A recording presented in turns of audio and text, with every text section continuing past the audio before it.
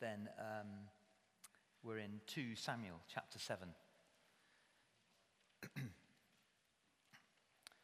In this version of the Bible, the session is headed God's Promise to David, and it's a covenant promise. So if you're visiting or new, you've been away for the last few weeks, we're looking at this theme of covenant. Covenant is the word that describes the basis for any meaningful relationship. It's more than a contract, just the sort of mutual exchange or agreement of goods and services. Goods and services are included in covenant, but it's how two become one. It's how deep, meaningful relationship is formed. It's how God established relationship with his people, with us. It's more than just what he does for us or what we do for him. That's woven into it. But it's who we understand him to be and who we understand ourselves to be in relationship with him. We come alive when we understand ourselves in covenant relationship with him, recognizing all he's done for us and all that he calls us to do in his service. And it's like a thread that goes through the Bible. We've seen the covenant with Abram. That was the prefiguring of Christ's sacrifice. We've seen Moses and the people in the desert, Sinai and Horeb. Horeb is the everyday, the mundane. Sinai is God's presence, and Sinai and Horeb are together. God is present. Moses says, where will we go? What would we be without your presence? So we see Jesus, we see the Spirit, intrinsic in the Christian idea of covenant. And here is another key moment for covenant, when God renews covenant with King David. So I'll read from verse 1 of chapter 7. After the king, that was David, was settled in his palace, and the Lord had given him rest from all his enemies around him, he said to Nathan the prophet, "Here I am, living in a house of cedar, while the ark of God remains in a tent." Nathan replied to the king, "Whatever you have in mind, go ahead and do it, for the Lord is with you." But that night the word of the Lord came to Nathan, saying, "Go and tell my servant David, this is what the Lord says. Are you the one to build me a house to dwell in? I've not dwelt in a house from the day I brought the Israelites up out of Egypt to this day. I've been moving from place to place with a tent as my dwelling. Wherever I have moved with all the Israelites, did I ever say to any of their rulers whom I commanded to shepherd my people Israel, 'Why have you not built me a house of cedar?' Now then, tell my servant David, this is what the Lord Almighty says. I took you from the pasture, from tending the flock, and appointed you ruler over my people Israel. I have been with you wherever you have gone, and I've cut off all your enemies from before you. Now I will make your name great, like the names of the greatest men on earth. And I will provide a place for my people Israel, and will plant them so that they can have a home of their own and no longer be disturbed. Wicked people shall not oppress them anymore as they did in the beginning, and have done ever since the time I appointed leaders over my people Israel. I will also give you rest from all your enemies. The Lord declares to you that the Lord himself will establish a house for you when your days are over and you rest with your ancestors. I will raise up your offspring to succeed you, who will come from your own body, and I will establish his kingdom. He is the one who will build a house for my name, and I will establish the throne of his kingdom forever. I will be his father, and he shall be my son. When he does wrong, I will punish him with a rod wielded by human beings, with floggings inflicted by human hands. But my love will never be taken away from him, as I took it away from Saul, whom I removed from before you. Your house and your kingdom shall endure forever before me. Your throne shall be established forever." And Nathan reported to David all the words of this entire revelation. Let's pray. Father, it is a revelation. As your scripture says, we ask that your Spirit would reveal to our hearts, to our understanding, to our very spirit, the reality of what it is to be so secured in your covenant love, your covenant faithfulness, your covenant commands to us. So teach us, bless us, prepare us. In Jesus' name, amen. Amen. What I'd love to do just today is offer a couple of sort of aids, if you like, or just some things that hopefully help us to understand this idea, this sort of notion of covenant that pervades Scripture. To understand it as, and to help us to understand it as a really helpful framework. Because I recognize that this version of the Bible, anyway, I flicked through it, hasn't got any pictures, it's got quite a small print, sort of 2 columns per page. And as you know, it's bound as one book, but it's actually 66 books. Different authors, different genres, different dates, different reasons for writing. So it's quite hard. If we treat it, we read it as one piece of God's revelation to us. It can be quite hard to work out where we are and what is God saying. And let's be fair, quite a lot of the Old Testament can feel like quite sort of long, turgid stuff. I quite quickly get bogged down, lose my bearings.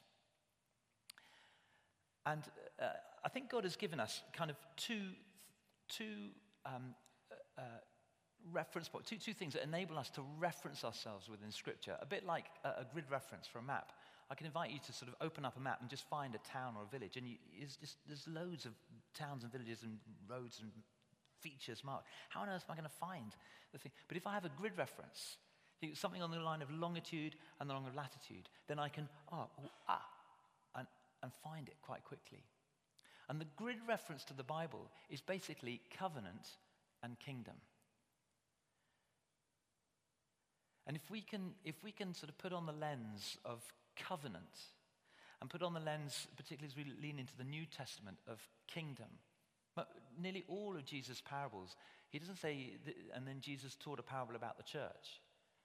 Jesus said very little about the church. His teaching is about the kingdom, of which the church is part. But the kingdom is greater than that. This is where God kings it, where God is allowed to rule and reign, where his principles and priorities are rolled out. So kingdom and covenant. We understand where God rules, and we understand how God relates. And so much of the Bible then opens up, makes sense. Permit me to illustrate this. Some of you will have come across this because I got it out of Christopher West's book.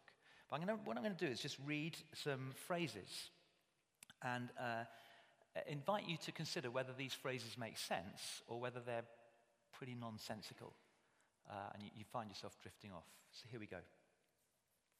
A newspaper is better than a magazine. A seashore is a better place than the street. At first, it's better to run than to walk. You may have to try several times. It takes some skill, but it's easy to learn. Even young children can enjoy it. Birds seldom get too close. One needs lots of room. If there are no complications, it can be very peaceful. A rock will serve as an anchor. If things break loose from it, however, you'll not get a second chance. Okay, I'm going to give you one word, which is the lens to see this, or it's the way in which to hear exactly the same phrases again. And that one word is kite. Kite. A newspaper is better than a magazine. A seashore is a better place than the street. At first, it's better to run than to walk. You may have to try several times. It takes some skill, but it's easy to learn. Even young children can enjoy it. Birds seldom get too close. One needs lots of room. If there are no complications, it can be very peaceful. A rock will serve as an anchor, but if things break loose from it, however, you'll not get a second chance. One word makes sense of all those phrases and sentences. So they slot into, okay. And so it is with covenant and kingdom. That if we work at understanding covenant and kingdom, so much of Scripture will make sense to us. Whereas before it didn't really make too much sense. That's one, hopefully, that sort of framework idea. The other is this idea that for God's people, and I want to encourage us to try and receive this today, for God's people, covenant was so evocative. There were triggers. We've been using the metaphor of the covenant as a thread running through the tapestry of Scripture. And if I can adopt a different but complementary metaphor, it's like a melodic line. It's like a tune, like a theme tune that constantly plays through Scripture. And again, if we can learn to see, as we read, to hear the theme tune of covenant, particularly through the Old Testament, we'll see just how much God is constantly reaching out to us, his people, in the Old Testament, and by derivation, us today. He's reaching out to us with this covenant overture. Let me give you an example, if I can, of what I mean. When I was growing up, I was kind of sport mad. I loved all kind of sport, and therefore my favourite programme on TV. And bear in mind, I'm so old that there were only about 3 or 4 channels available when I was growing up as a kid. So, but one of these, BBC One, Saturday, around about midday, had Grandstand. Grandstand. Anyone with me? Yeah, a few people. You might, in a minute, a few more people might recognise it. So Grandstand was basically a sort of magazine, a sort of compendium of all the sport that had taken place that week or was taking place that weekend. And I used to love Grandstand. When I was younger, young kids, they don't really get lions. So I used to get up early, even though it wasn't a school day. And so by midday, I was relatively bored. And I was kind of longing for Grandstand. I couldn't wait for Grandstand to start. And Grandstand had this theme tune.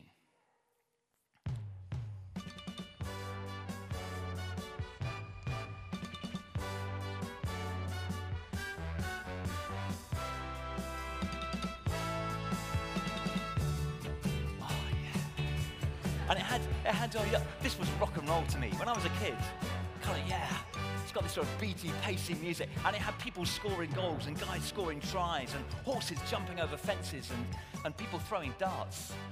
That counts, apparently. But anyway, sport. And it was Grandstand. And every time I heard that theme, I thought, oh, brilliant. Because you see, I was a kind of young kid aspiring to be the footballer, the rugby player, or the tennis player, whatever it was. And I just loved whatever the sport was that was on. And that was the theme tune. Whenever I heard that theme tune, it kind of locked me into what was happening next. I could sit down and just drink in Grandstand. Now, the covenant has kind of these melodic lines. I don't know if you remember, we looked at it in Genesis 3. God says, I will be your God. The intimacy, not just I'll be a God or the God, I'll be your God. That's a covenant sign of you belong to me. You will be my people, my people. I will give you this land, he says to Abram. He reiterates it to Moses, the promised land, all the way through the patriarchs, Abraham, Isaac, Jacob. There is a land for you, provision. I'll provide for you. I will protect you from your enemies as the kind of senior partner in this covenant. I'll do all that. It's not that you merit it. It's not that you're paying. It's not a contract. It's a covenant. So intimacy and relationship, two becoming one, provision, protection, those are all boom, boom, those are all covenants. I promised Hannah Suchet I'd actually sing it, and there it is. Hannah, I lost where you are, but she's at the back enjoying that little rendition. Covenant theme tune. That theme tune bubbles up through Scripture more than you probably realize. It's there constantly to remind God's people of his faithfulness and his love. So here we are with a significant moment. This is when the volume is really ratcheted up on this covenant theme tune, here in chapter 7 of 2 Samuel. Very briefly, God's people, they're in their place that God has provided, and he's their king. He's their Lord. He's their senior covenant partner. And so they are unique amongst the other nations. But what's happened with the kind of hardening of the heart of Israel is they've looked around at these other nations and thought, hey, these guys have all got kings who are kind of related to them, and they protect them, and they give them land and provision. And somehow, sort of, the Ark of the Covenant and a sort of tent of meeting seems a little bit ephemeral. I can't quite grasp what the covenant with you looks like, God, compared to the obvious relationship they had. So the people started to sort of agitate through the book of Judges. We read this. They agitate for a king. We want a king. We want a king. Which actually puts a strain on the covenant relationship because God has promised to be their king. I am your king. Are you not satisfied with the covenant that I set up, that I graciously laid out? You don't merit this. Abraham didn't pass any tests for me to choose him. And yet God, in his graciousness, he kind of bends to the will of the people. He says, okay, we'll have a king, but it won't be like a monarchy or a democracy. This is a theocracy. Israel will have a king, but Israel's king, like Israel's people, will be subject to the King of Kings, God says, to me. So he is subject to, the king is subject, just as the people, to God himself. So Samuel, one of the last judges, anoints Saul, the very first king, and all goes well for a while. 1 Samuel, first half of 1 Samuel, you can read about that. But actually, fairly quickly, it transpires that Saul is not so happy to operate under theocratic guidelines and principles. He wants to be his own man. He wants to be his own king. He'll make his own decisions, irrespective of what some of the prophets and the judges advise God is telling him to do. And so Saul falls out of favor with God at around about the same time that David rises in prominence. Actually, it's around the sort of classic Sunday school story of David and Goliath, the Philistines, and they have this giant of a guy threatening Saul, and Saul is terrified, he's fearful. Why? Because he's walking out of covenant. He's becoming disobedient, and so trusting more and more in his own strength because he doesn't know what it is to experience God's own power and authority through him. He's got all his armor on, and yet here's this great Philistine threatening him, and this little shepherd boy comes along, bringing bread, provisions for the front line. And what's going on here, he says. Well, can't you see? Great big Philistine. And David, you see, he knows he is right in the center of the protection and the provision of the covenant King of Kings, God. He knows that he's got the covenant sign, circumcision, and he knows that Philistine isn't circumcised. He's out of God's protection. Doesn't matter how big he is. He's going to be defeated. If you read 1 Samuel 17, it's very clear the basis on which David defeats Goliath. It's quite a good litmus test on Sunday school teaching. It's not because, every dog has his day, or, Goliath was having a bad day, or God's for the underdog. No, it's God is faithful to his covenant. So David looks at that great big giant, and rather than Saul saying, oh my goodness, such a big giant, how can we win? David looks at the giant and says, great big giant, how can I possibly miss? One stone, sling, dead. Because of covenant. And the people go, ooh, there's an anointing on this shepherd boy in a way that there isn't on the king. And Saul goes into decline. Eventually he's killed in a battle. His sons subsequently also killed. At the death of his last son, David is anointed as king. And that's where we pick up the story here, with this reaffirmation of the covenant. Let's look at this together, 2 Samuel 7, just to see the covenant theme tune, the doom, that's going on through this passage. After the king was settled in his palace, verse 1, the Lord had given him rest from all his enemies around him, protection. See there? Doom. He said to Nathan the prophet, here I am, living in a house of cedar, while the ark of God remains in a tent. He's thinking, hang on, this isn't right. Here I am in a kind of palace, and God's presence is in a kind of tent.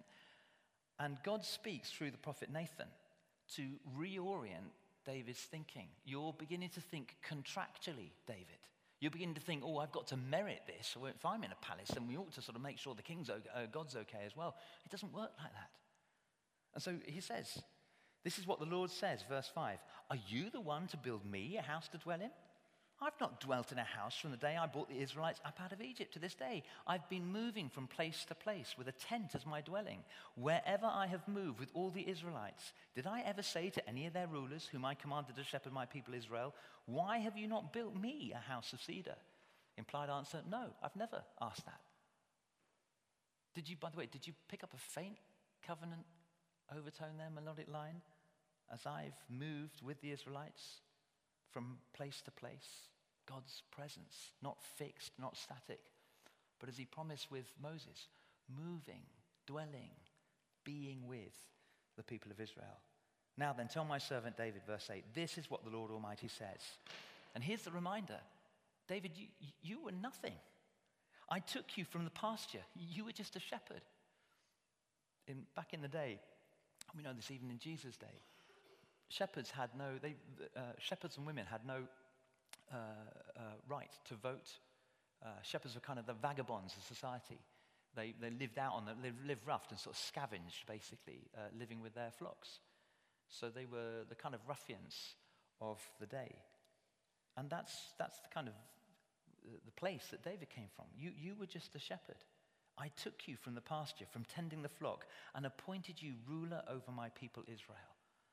Wow, you see the kind of, just how generous is God in this covenant. You come into covenant with me. All that I have is yours. All that I have I share with you. I'll anoint you to lead my people. Wow. David, in one sense, who do you think you are apart from me? I've been with you wherever you have gone, presence. And I've cut off all your enemies from before you. Look at this next phrase, the middle of verse 9. Now I will make your name great.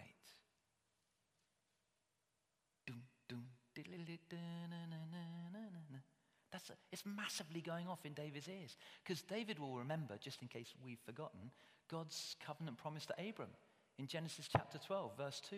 What does God say to Abram? Very first thing he says, I will make your name great. It's part of God rolling out the covenant with Abram. Here he's saying exactly the same thing to David. It's just rehearsing. Here's the melodic line. Here's grandstand playing. The covenant theme tune. People are going, wow. David's going, wow. You're like the names, the end of verse 9, like the names of the greatest men on earth. And I will provide a place for my people, Israel, and will plant them so that they can have a home of their own and no longer be disturbed. God's promise for Abraham. I will give you the land. Here is the promise reaffirmed. I'll give you that place for your people. Wicked people shall not oppress them anymore as they did in the beginning and have done ever since the time I appointed leaders over my people Israel. I'll give you rest from all your enemies. Picking up the promise in Genesis 3 that the serpent will be cursed ultimately. The offspring of the woman will curse the serpent's head.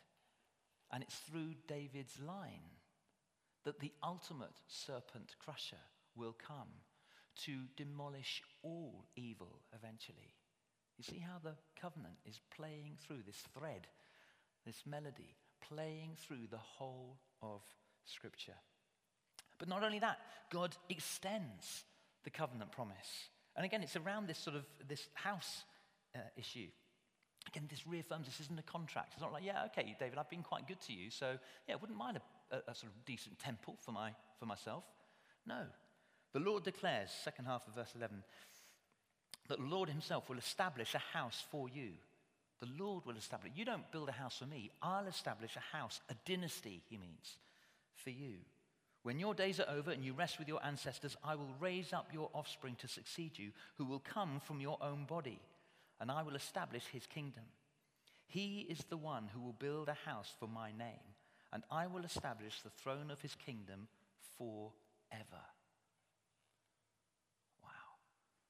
Not just a sort of temple that will be there for a few generations, maybe a few centuries, and then rot and erode.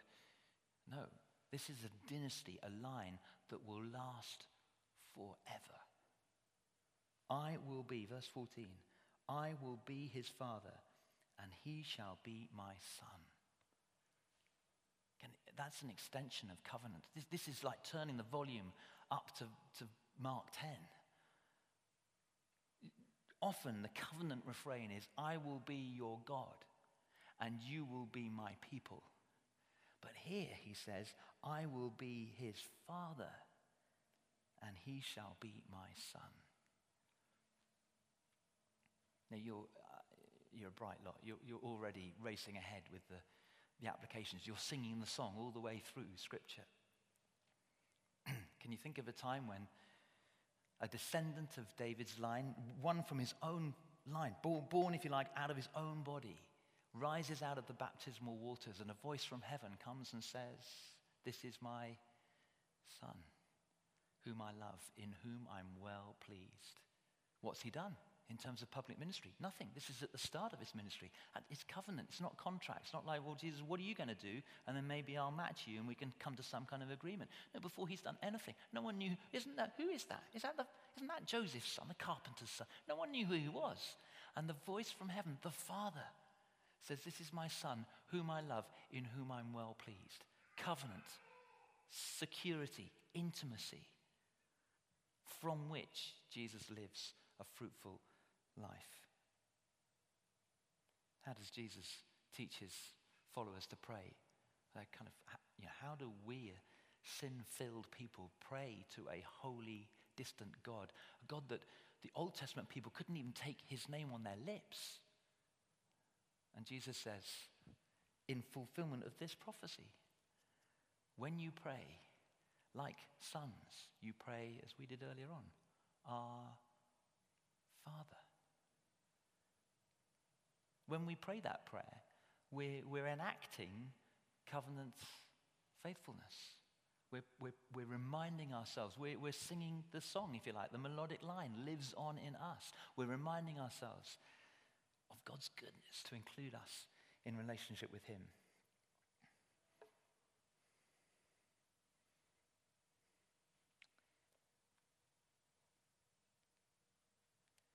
I've done that bit. Sorry, just got muddled in my notes. Verse 11 to there we are, verse 16. Yeah, it's just to finish off that dynasty point, just over the page. Your house and your kingdom shall endure forever before me. Your throne shall be established forever. David's thinking like most human beings. I've got, my 70 years and 10. I've got however long over here, then I'll die. And I don't know. What will happen to my line? Hopefully my line will continue for a generation or two. Who knows? And here is God in his faithfulness saying, your dynasty, your throne, your line will last forever.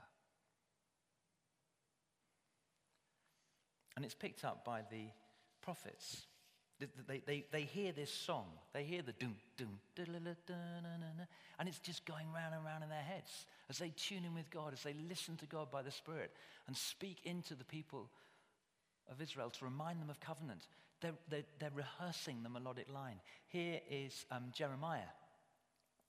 If we can have the days are coming, declares the Lord through the prophet Jeremiah, when I will fulfill the gracious promise I made to the house of Israel and to the house of Judah. In those days and at that time, I will make a righteous branch sprout from David's line. There it is. He will do what is just and right in the land. In those days, Judah will be saved and Jerusalem will live in safety. This is the name by which it will be called, the Lord our righteousness. For this is what the Lord says, David will never fail to have a man to sit on the throne of the house of Israel, nor will the priests who are Levites ever fail to have a man to stand before me continually to offer burnt offerings, to burn grain offerings, and to present sacrifices. What is Jesus doing right now? The New Testament tells us he's interceding on our behalf at the right hand of the Father. He is the eternal sacrifice who has forever made it possible for us to be present to God. Jeremiah, telling the people all those years back then, what we, through Christ, come to know now. God's covenant faithfulness. Let's look at Ezekiel. My servant David will be king over them, and they will have one shepherd. They will follow my laws and be careful to keep my decrees. They will live in the land I gave to my servant Jacob, the land where your fathers lived. They and their children and their children's children, a Bible way of saying forever and ever, will live there forever. And David, my servant, will be their prince forever. I will make a covenant of peace with them. It will be an everlasting covenant. I will establish them and increase their numbers, and I will put my sanctuary among them forever. My dwelling place will be with them. I will be their God, and they will be my people. Dum, dum, diddle-a-da-na-na-na. Covenant. That's Jeremiah, that's Ezekiel. Here's a reading that we may well have at a carol service. I think we have got it at the carol service in 2 weeks' time, from Isaiah. For to us a child is born, to us a son is given, and the government will be on his shoulders, and he will be called Wonderful Counselor, Mighty God, Everlasting Father, Prince of Peace. Of the increase of his government and peace there will be no end. He will reign on David's throne and over his kingdom, establishing and upholding it with justice and righteousness from that time on and forever. The zeal of the Lord Almighty will accomplish this. We hear that in the carols over, oh, that's quite nice. No, it's the covenant. It was from the days of Adam and Eve, and through Abraham and Isaac and Jacob, through the leaders, the judges, through the kings, through the prophets, all the way through, gathering momentum and arrowing in on Jesus Christ.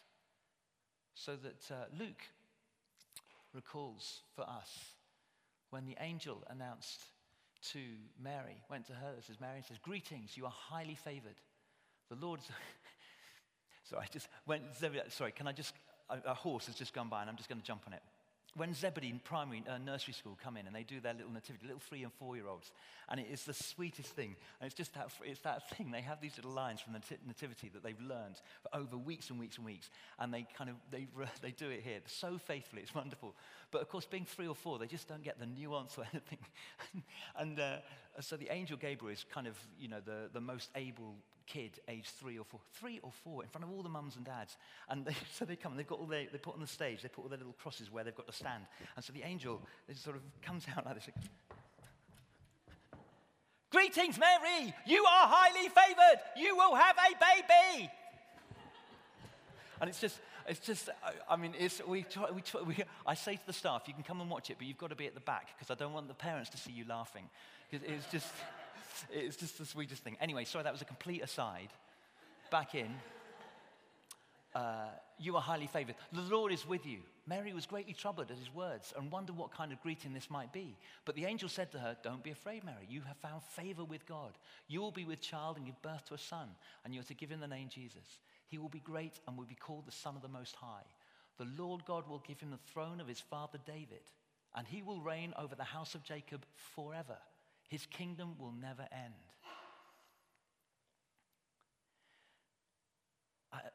In doing the prep for this, I've worked quite hard to limit it down to 4.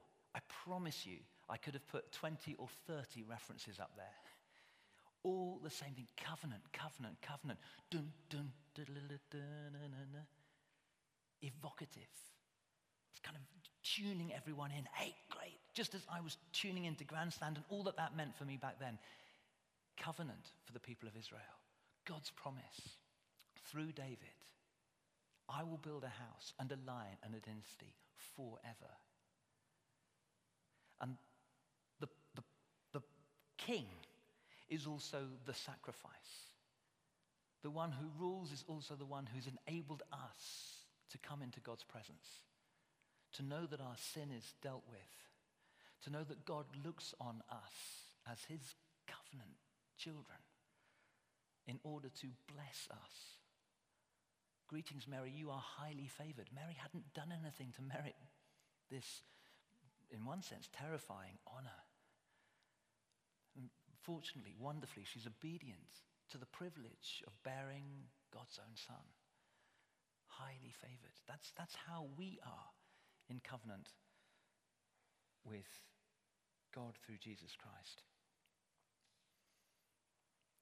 I finish with a kind of application for us in these next few days and weeks. We're about to enter Advent, a season of preparation for the Christian church. Next Sunday is the first Sunday in Advent. There are 4 Sundays in Advent in order to allow us to prepare for Christmas, the celebration of Christ's birth. Out there, Christmas begins around about August and ends on Boxing Day.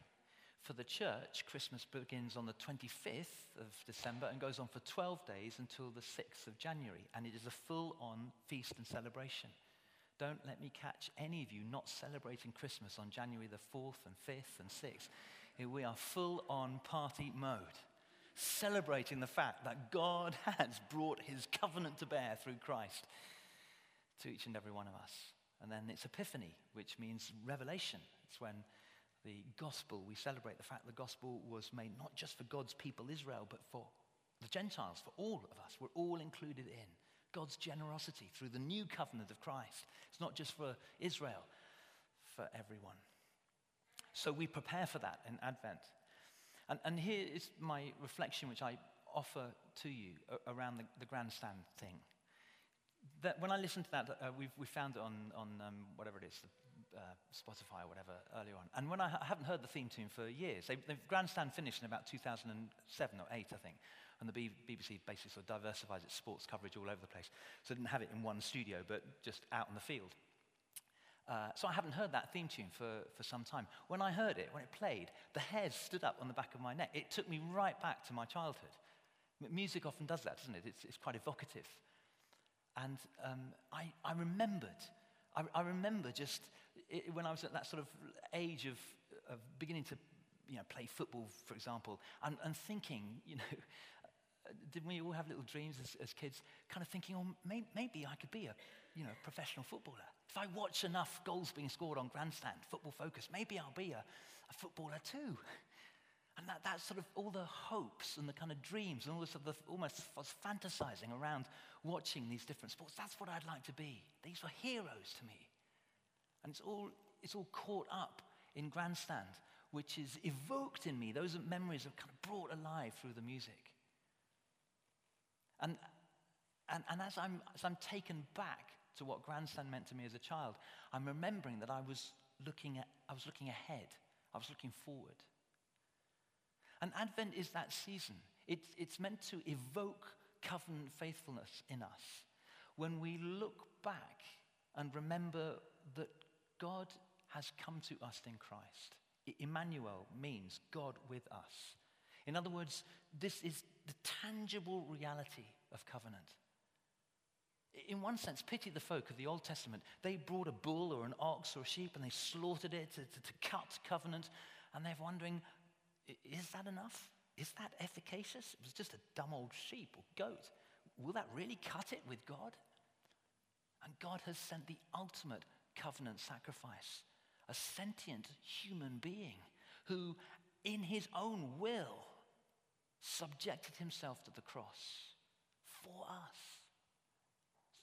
Covenant, Christ with us, Christ for us. And by his Spirit, Christ in us makes covenant real to us.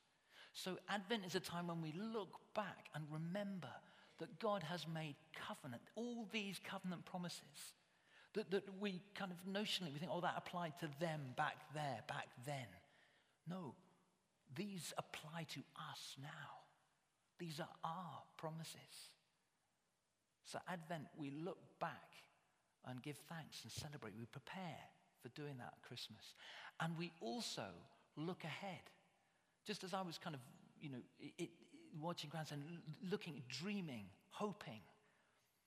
Advent is a time when Christians dream and hope and long that Christ will fulfill one of his covenant promises to return. Christ has died. Christ has risen. Christ will come again.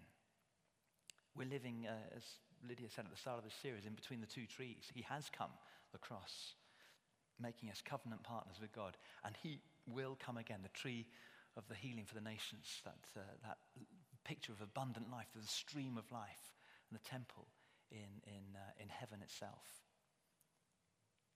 So we look forward, we look ahead with rich anticipation, knowing that every day we live here, we're one day closer to being with God forever.